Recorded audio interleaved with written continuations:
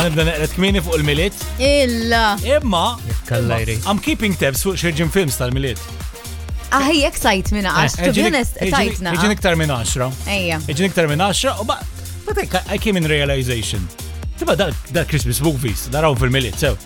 U they're all set up in Christmas u għek. But daw kot jamlu issa fil-sajf. So what I'm actually seeing is summer, not Christmas. Oh, mulli. But ruined Christmas movies for me, for a bit. Jew fil-realtà naħseb mhux fis-sajf kuna tisiru, kuna tisiru ħafna qabel. Ħafna qabel, ma you know, it's not still not Christmas, you know. Għalfejja tkun ekka. Issa kun nafa fejja tkun ekka. Xissa kull film li ħanara fil-Christmas għajt, ma da mux fil-Christmas. Nara, you know, it's like. Imma fej ma zammejtix għalik, di għalfej jistajjina bil-fors naħsibek. Dit li minn moħħi. Ma nafx biex qed tinħasat imma. Ne, biex taħasat, I came to realization li jekku, you know, like il-Christmas movies li dar, they're not actually during Christmas. They're during Ħanajlek, aħseb, inti, per eżempju, meta konna naħdem television ġili filmi għajna xi program, per eżempju, għal New Year's Eve.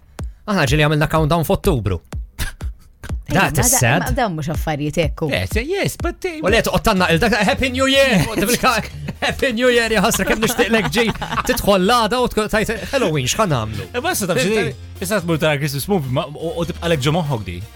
Tej dak darba għalek. Jow titħassru actually, għaxajt miskin li best jumper tal-Christmas fis-sajf. Vibe FM.